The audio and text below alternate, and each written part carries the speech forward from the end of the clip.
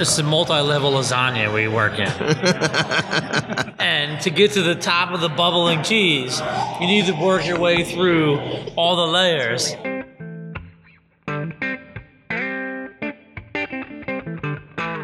That's Chris Vaughn of Flying Fish. A few weeks ago, I sat down with him and Barry Holston and Leah Ann Wood, part of the brewing team at Flying Fish, in their tap room for this episode of Over Beers. I'm Freddie Clark.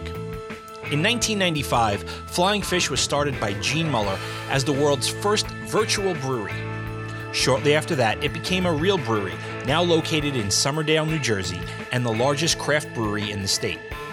Talking with the brewers was a lot of fun and gave a great insight into how the largest brewery is working to create and innovate. At one point, we talked about their sour program, which is a good place to start this episode. When one usually thinks of fermented beverages with acidity, wine is usually the one you think of. A lot of the time, sour can be a bad thing when talking about beer. However, there are a good number of older styles and a great number of modern variants termed sour beer, and a lot of great things are happening with them. Before modern sanitation, sour beers were very common but not always desired. To avoid it, brewers wouldn't brew in warmer weather, when bacteria and wild yeasts that cause acidity were more likely to occur. But the beer could very easily still get that vinegary, tangy taste within days. When it was intentional, classic-style sour beers were created like German Berliner Weiss, Flanders Red, and Belgian Lambic beers. These were usually produced in wooden barrels, attempting to control acidity levels and produce agreeable flavors.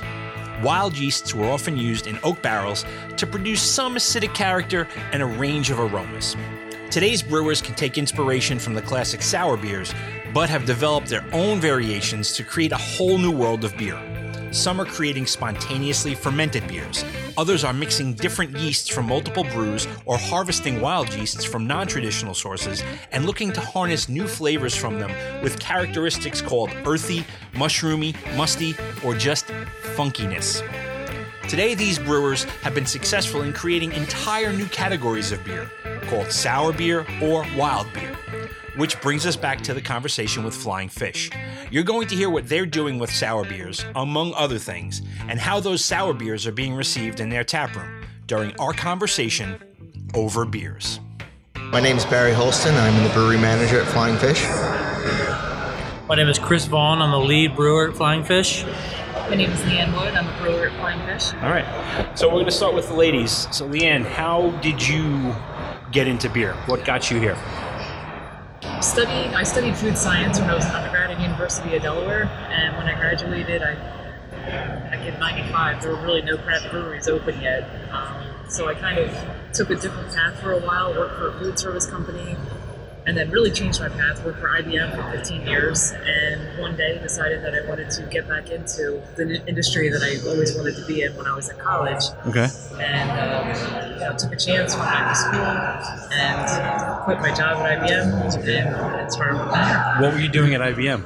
A project manager. Project manager. Because I just find it very interesting, the paths that everybody takes. Yeah. You know, you find some people who knew what they wanted to do and did it forever, and then you find people take either come back to something right. or, find it new later on. Right. So right. it's just very interesting to hear, the backstory yes. for people. So it was your passion. Were you big into beer when you were younger? Yes. Yeah, Were when you I graduated homebrewing college. When I graduated college, I got into the craft beer scene. Loved tasting new beers, finding new beers, Mm-hmm. and started homebrewing probably. The years have gone by. 6-7 years ago. Okay. Now, 95-ish craft beer was that first wave kind of. Not a lot of stuff to taste, not a lot of stuff to try compared to today. Right. Yeah, that's true. It was. Was I there just one exploring beers at the time? Okay. Yeah. Was there one that at the time that you loved? I'm ashamed to say it. No judging. I know. This is the no judgment zone. I was starting to go with like the green bottle beers. Okay. For some reason I like that skunky flavor. Okay. And then kind of moved on to wits from there, like everybody's gateway. A little dabbled a little bit into the Belgians and moved on to the pale ales and IPAs. Great. Okay. Now, Chris, what about you? So, I got into brewing as a Christmas gift. In the Christmas of '99, I was given a homebrew gift from my wife, my girlfriend at the time, and I had a previous career. Went to school for horticulture. Went to the University of Delaware.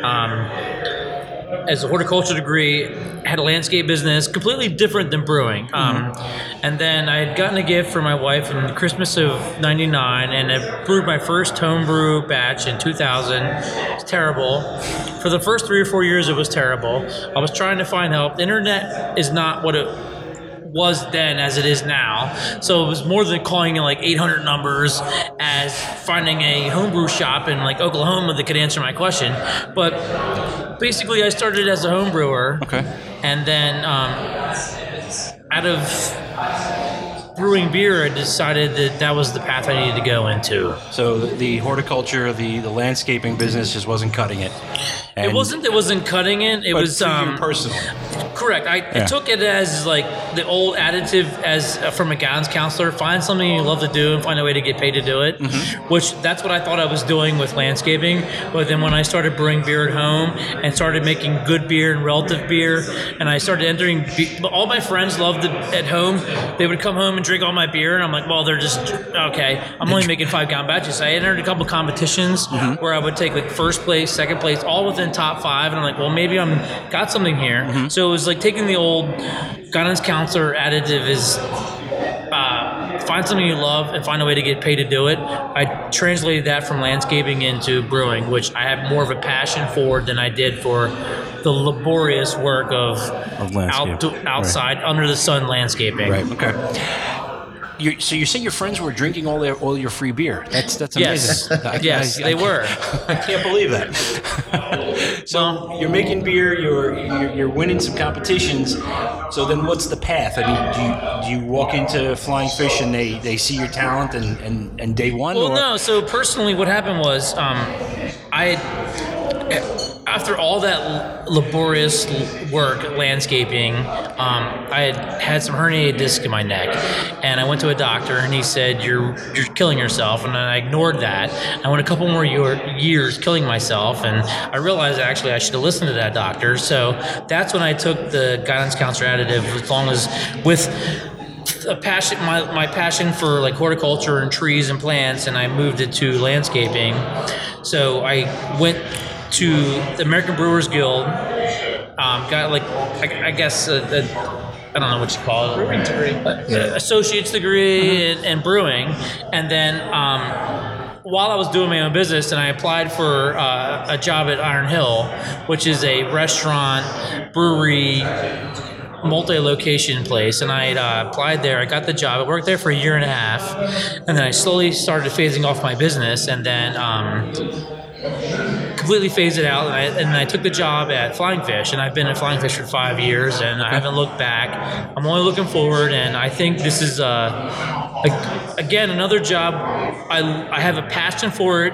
I'm working with my hands. I'm creating things. I'm designing things, and I get feedback from a customer, which is something that I think sitting in a cubicle, it's something I could never do. So I'm happy that I'm doing something with my hands. Right. And you're still doing stuff with plants.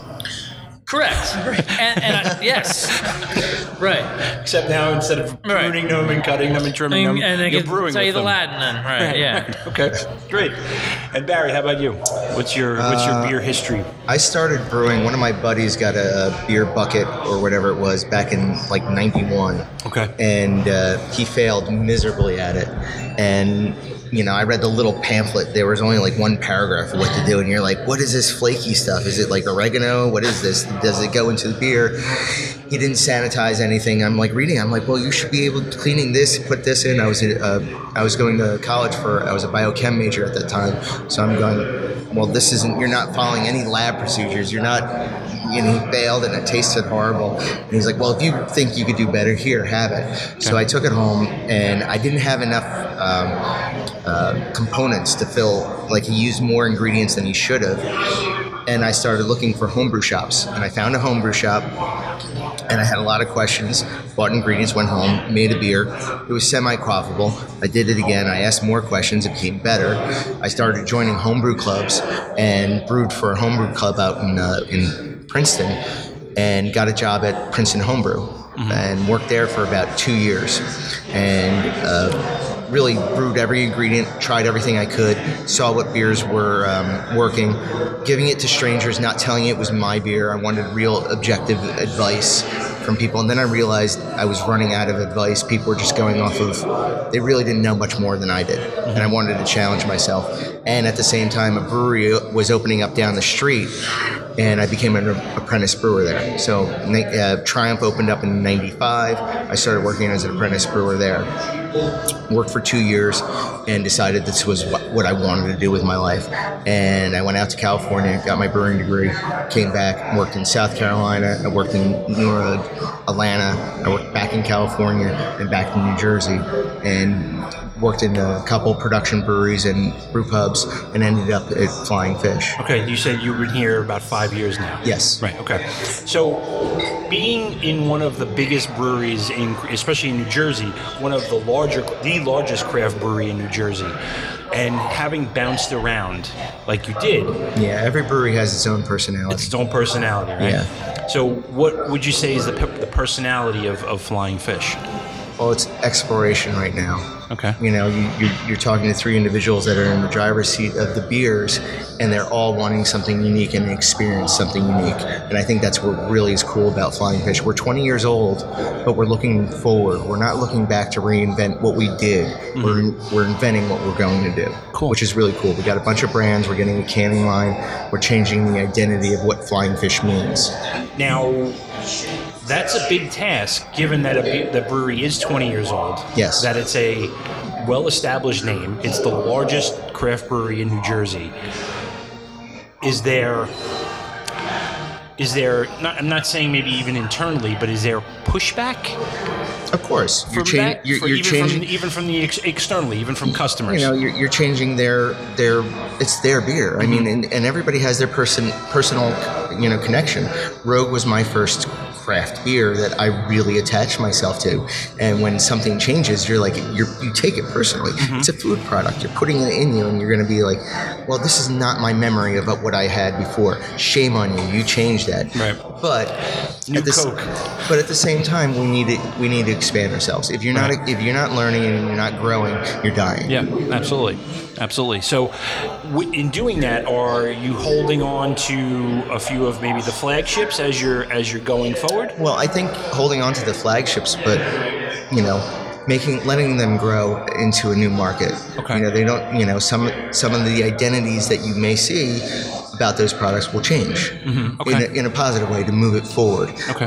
Brush them off. A 20-year-old product needs a little bit, a new set of paint, a little bit of chrome, a little bit of shine, and that's what we're going to do for the. Nice. Within the next 2 years, you should see a whole product reinvention. Okay. So I guess now, being the big boy on the block, how is the pressure from? We're in a period now in craft beer where it's hyper-local, really small. I mean, New Jersey is over 80 something, right? How is that pressure affecting you guys? Well, we can't. Everything has to be the A game. A game, okay. Yeah, it has to be better. If we come out with an A product, people are going to view us as differently. We're going to be judged differently, and that's just the reality of the situation. So we just have to put something out, really, really our best game, and then move on to the next project and bring on our A game. Okay. You can't dwell on competition. Competition only makes you better. Right. At the end of the day, and if you forget about that you'll be lesser of a brewery. Right. Okay. Ever since I started brewing, it was about the conversation of flavor, about the conversation of what's going on, what's engaging, what's going to be good on the other side of the bar, and we have to bring on the A game. Okay, so the three of you are back there. And well, these guys more. I'm more of a speculative brewer. Okay. All right, so you're in the back brewing. What is... When you look at I'm guessing you have a pilot system to kick around to play with. We do. What is What is the thinking behind a new beer? Well, I guess I would say relevant to season, maybe an upcoming holiday, or just something that someone's had in their mind and they really want to just put it out there. A thought that they want to have a flavor to. Okay.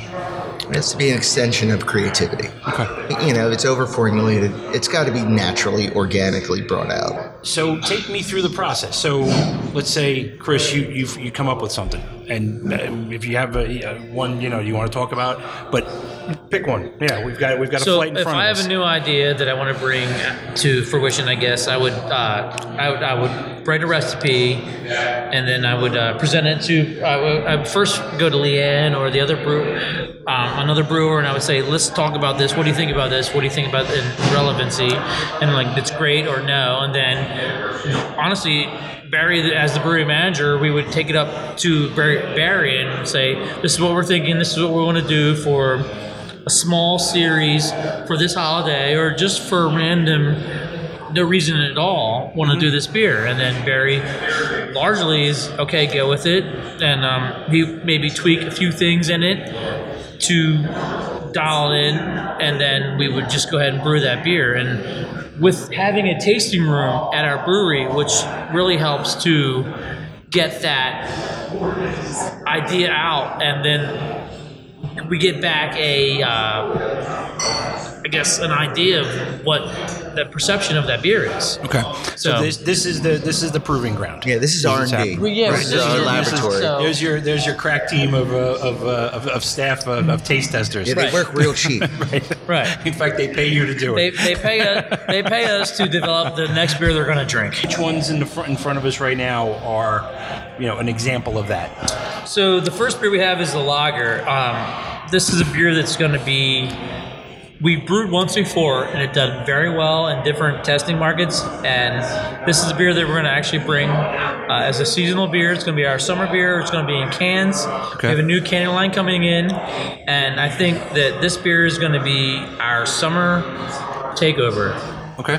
And right now, the name is just lager. Right now, it's lager. Yeah, there's still, the mucky mucks are thrown around. We have to go through the government and get approval and stuff. So you guys aren't in the naming we've nailed the recipe down. We can give our feedback, but it's always funny when you work with more than 5 people. What's going to happen at the end of the day? So there's a marketing team upstairs that is kicking it around. Okay. Right. So this is a very good lager. I mean, lager to its meaning, crisp, clean, drinkable, quaffable.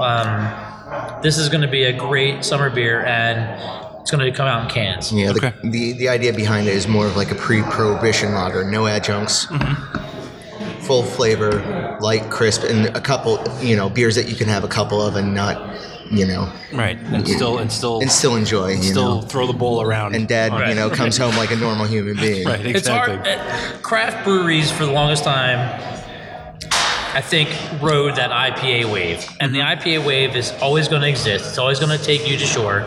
But the IPA wave also has many, like right now we're the New England style. And that's something that 3 years ago no one saw coming. Like everyone wanted their beer completely like crystal clear. Now they'll want to see through it. And they want to smell it from the bar across the bar. So with lager, I think that we're going to just stick to the traditional style, crisp, clean, clear, and easy drinking, an all-day beer, an all-day beer. Yeah. Nobody was making lagers in the craft beer scene. One, they were a little harder to make. They take a little longer. You got to be able to control temperature better. And to your point, it was all IPAs. And if it was the race to bitterness. Yeah, and when I started, it was very different. It was about exploring the new beers, seeing what Belgians were, seeing what a pale ale, what an English porter was, what a Baltic porter was. You learned your styles, you learned how to brew the styles, and it got very monocular in the last 8 years. Only the same ingredients, the same kind of reiterations of the style with minor component changes. And at the same time, the consumer's looking for something different. Right. And I think they're getting... Which is why they were craft beer consumers in the first place. Exactly. Because they didn't want the same old American Pilsner. Well, yeah, I mean, Right. well, if you're going to go through the 5 main commercial breweries and you go, oh, there's only slight component changes in them, and you go to 20 breweries that have IPAs with the same kind of construct, you're going to be turned off. Right. You want to be wowed. You want to have this experience. I mean, as a brewer, that's what you would strive for, to make that person on the other side of the bar go, wow, I've never had something that tasted like that, and I really enjoy it, and I want to do it again. Right. That's why I got into making beer. And in my opinion, a lot of craft brewery has gone from not just making, like, prior to the surge of craft industry where all these different flavor beers are coming out, individual beers were made to style, and I think that's still held up. But what's happening with the craft industry is there's a lot of adjuncts added to beer, a lot of things are hidden, and which takes me back to the lager. There's nothing in the lager. There's nothing you can hide. If you're not making a good lager, it's going to show up at the end product. Yep. If you're making a great lager, it's going to show up at the end product. So with the craft industry right now, where they're adding all these adjuncts and different flavors and over yeasting the beers, as far as the New England IPAs are my concern, which I love, but I think they're over yeasted to cloud out things. A lager is the quintessential beer that you cannot hide any mistakes from. So if you're making a great lager, you're making a great beer. Right. And if you're making a great lager, what I've seen in other brewery is every other beer is made great. Because if you can make a lager great, going back, I think we make a great lager, which reiterates and echoes into all of our other beers. I think we're making a great lager that shows that we make great beer everywhere else through. Yeah, we can. I think about Flying Fish is that we can cover the gambit. We can go from a light, clean lager, and then all the way to our double IPA or trail mix or even our pork roll porter. It shows the diversity of what we put out, and I think we do a pretty good job at each one of those to put in front of the consumer. Where, as a brewer, I never wanted to be a one-trick pony where I could only brew one style really well and hang my hat on it and say, well, that's all I do, and you should like it because that's all I can do. Right. So it was always striving to brew new beers and brew new, change your frontier and move forward. And I think that's the culture within Flying Fish that we're promoting, that, when they do the pilot systems, I don't curate the brewers at all. I want to have their creativity and do it, because if I grab a recipe and start tweaking it, it's what I would do. I'm starting to put my spin on what's going on. Right. These guys are experimenting and doing something that I necessarily wouldn't, and you go, wow, okay, this is really cool, let's go with it. Okay, sometimes it's hard as the manager, sometimes it's hard to stay out of it Well, a little bit. you try to put too much overlay of what's going to work, what's going to translate into an end product. You got to let it organically breathe and work. If it's not going to work with the brewers and the tasting room, it's not going to work out in the outside world. Right. So I noticed you guys have 15 up here in the tasting room. Yes. So that's got to be a lot of work for you guys to make 15 different beers on a regular basis to keep that board populated. It is, and it isn't. Okay. It is. They love doing what they do. It is because we love to create new. We have our core variety, which sustains 2/3 of that, and it isn't because our other few beers are either barrel aged or they're new one-offs, and they're constantly changing. So that makes it difficult, but it doesn't make it difficult because that's where we get our energy. We like bringing out the new beer. We like seeing what the new barrel flavor is going to be. So having this many beers, honestly, as brewers, I think we could probably Do put more. on 3 or 5 more and still be excited about that. Yeah, and it really enters us back into what the craft brew movement is doing right now, where you see all these new breweries where they're putting out new products. So there's 80 breweries in New Jersey probably putting out 4 products each. So just do the math and you start thinking 15 taps isn't all that much. So what are you doing with your barrels right now? What's the... We're souring Okay. some. We're barrel aging fresh barrels, so we'll get bourbon, wine, port, tequila barrels, and we'll use them all for different kinds of projects. Okay. So once the barrels, we'll turn them typically around 3 or 4 times. First 2 times are for flavor of that barrel. Then after that, they're kind of like just utilitarian, what we're going to use it for. Okay, because you've All the leached flavors are gone, and then yeah. we sour it. So our sour program is kind of just getting off the ground, because before we only had a few barrels in house. Mm-hmm. Now we have about, I think, 70 or 80 barrels floating around, and we're starting to be able to put out larger volumes and where it's a little bit more crowd reactive. Consumable Yeah. and packageable. Yeah, so we're putting out 8 barrels at a time of a sour blend, which is coming out pretty cool. Okay. We've been doing a lot better with our barrels, aging them, whether they're straight bourbon or have been done multiple times and gone to sour. We have a guy that's completely on blending and aging sour barrels and making sure they all taste perfect. And I really think that we're the best we've ever been with our barrels, whether they be sour or bourbon. I know that a lot of breweries, smaller breweries, started off doing that. We didn't start off barrel aging. We're now getting a stranglehold on that, and I think we're going to do very well in the future, because all of the barrels that I've tasted, whether sour or young or mature, are really good. Yeah, we partnered up with Dad's Hat out of Bristol, and we did a Russian Imperial Stout aged in rye barrels, which came out fabulous. And then we're going to be coming out with another barrel-aged, bourbon barrel-aged in Dad's Hat in March. Okay. So that'll be really cool. It's going to be Wobbly Cow, which is a coffee, coffee milk stout, which will be really It's in a cool. bourbon?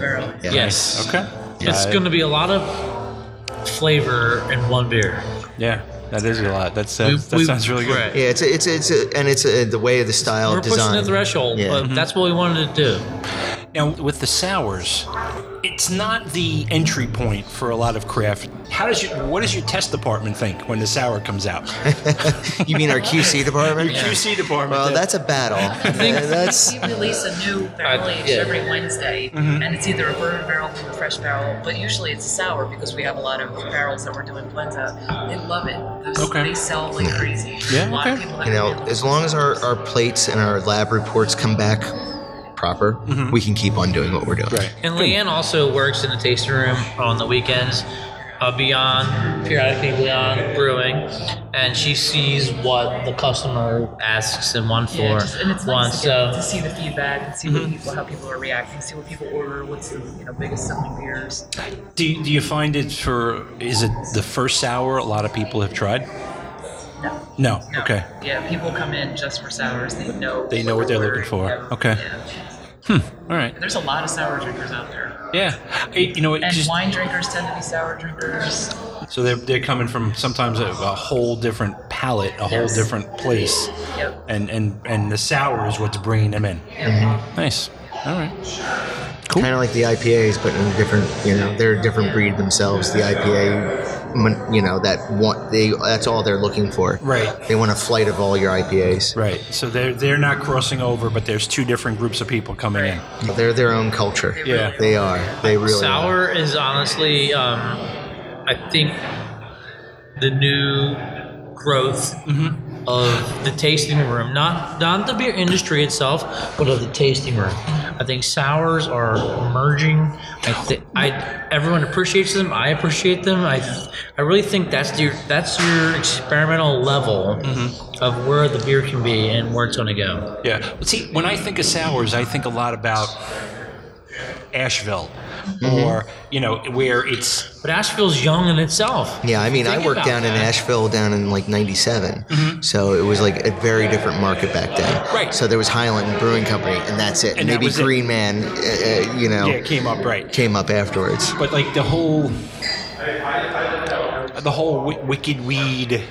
Oh, you're talking about a influx. very different culture of beer right now in the South, and they're still developing. Right. They're still finding their way. Yeah. And, And I think Jersey is too in a lot of ways. Oh, absolutely, absolutely. Yeah. We went from a few breweries to a lot of breweries in a short Since period of 2012, time. right? So you have a lot of new personalities shaping the industry right now. Right. So No. You know, Blendery up in, Hopewell, Meaderies and other breweries starting. So it's becoming very interesting. Yeah. Where New Jersey was very, there's only a couple players in the game, and like I said about competition, it only raises the bar. Yeah, no, absolutely. Okay, so what we have.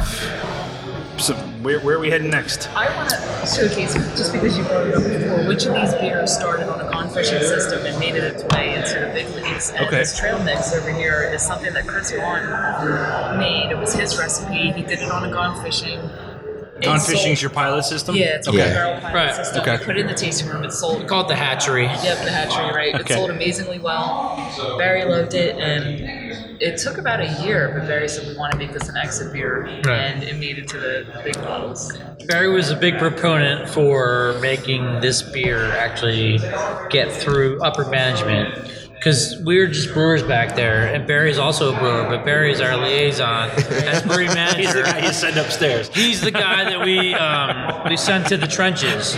So And I think the he's also the messenger that gets killed a lot, Right. but he also comes back to life every day. So appreciate you taking we like to have the messenger killed, but we also like him to come back to life. It's kinda like Groundhog Day. We did this in an August or September timeframe, not this past year, but the year Right. before, because it was supposed to be, get out in the woods and hike and bring your trail mix with you. Okay.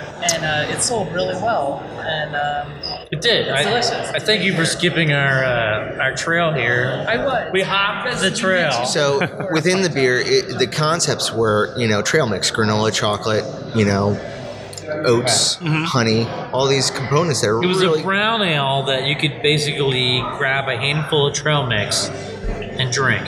Okay. So I tried to translate the best I could into that. it So is a I wanted brown, the granola, I wanted the chocolate, I wanted the raisin, and I wanted the honey.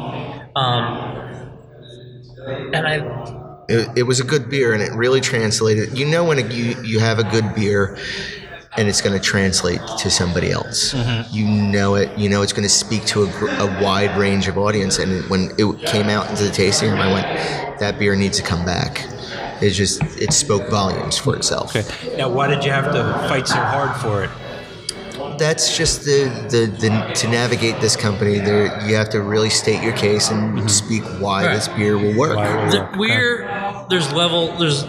It's a multi-level lasagna we work in. And to get to the top of the bubbling cheese, you need to work your way through all the layers. Okay. So Well, you know what? Because in doing this we podcast, finally got to the bubbling cheese Okay. on a couple of beers in our life. in doing the podcast, usually this is the first time I'm sitting with, the brewers, but it's also not the owner. Yes. Usually Right. it's either brewer Right. owner, and then the brewer's sitting right next to him. Correct. And they work hand in hand every day together. I work with Gene, and I work with a board, and I work with Barry, everybody. Barry works hand in hand with owners, management, founders. Barry has a tough job. He has a tough job. All right. Well, this is the first time I'm sitting Yes. on this layer of the lasagna. Well, it's really Right. good. So we got to work over here. Right. This is where the flavor's at. You're at the best part of lasagna right now. As you can see, they're having a real good time brewing at Flying Fish. If you haven't already been, you can visit the tap room at 900 Kennedy Boulevard in Somerdale, New Jersey, or check flyingfish.com for more info. Chances are you're also going to be able to find them around New Jersey in your local store.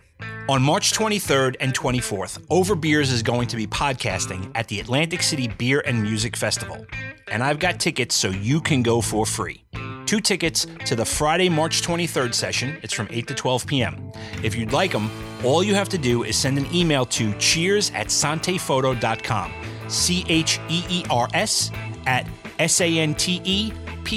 cheers@santephoto.com. santephoto.com. Before 6 p.m. on Wednesday, March 14th. Be sure to include your name, full mailing address, email address, and tell me why you need to go to Beerfest. I'm going to pick one at random, and that person will get mailed the pair. Real simple. Check out our blog at overbeers.beer. Please leave a rating for the podcast on iTunes or where you get your podcasts. It really helps. You can also leave a comment at the blog or send me an email. I'd love to hear your thoughts and ideas for the show. That email address, once again, cheers@santefoto.com. And remember, get me an email before 6 p.m. on Wednesday, March 14th to get your 2 free tickets to the Friday night session of the Atlantic City Beer and Music Festival.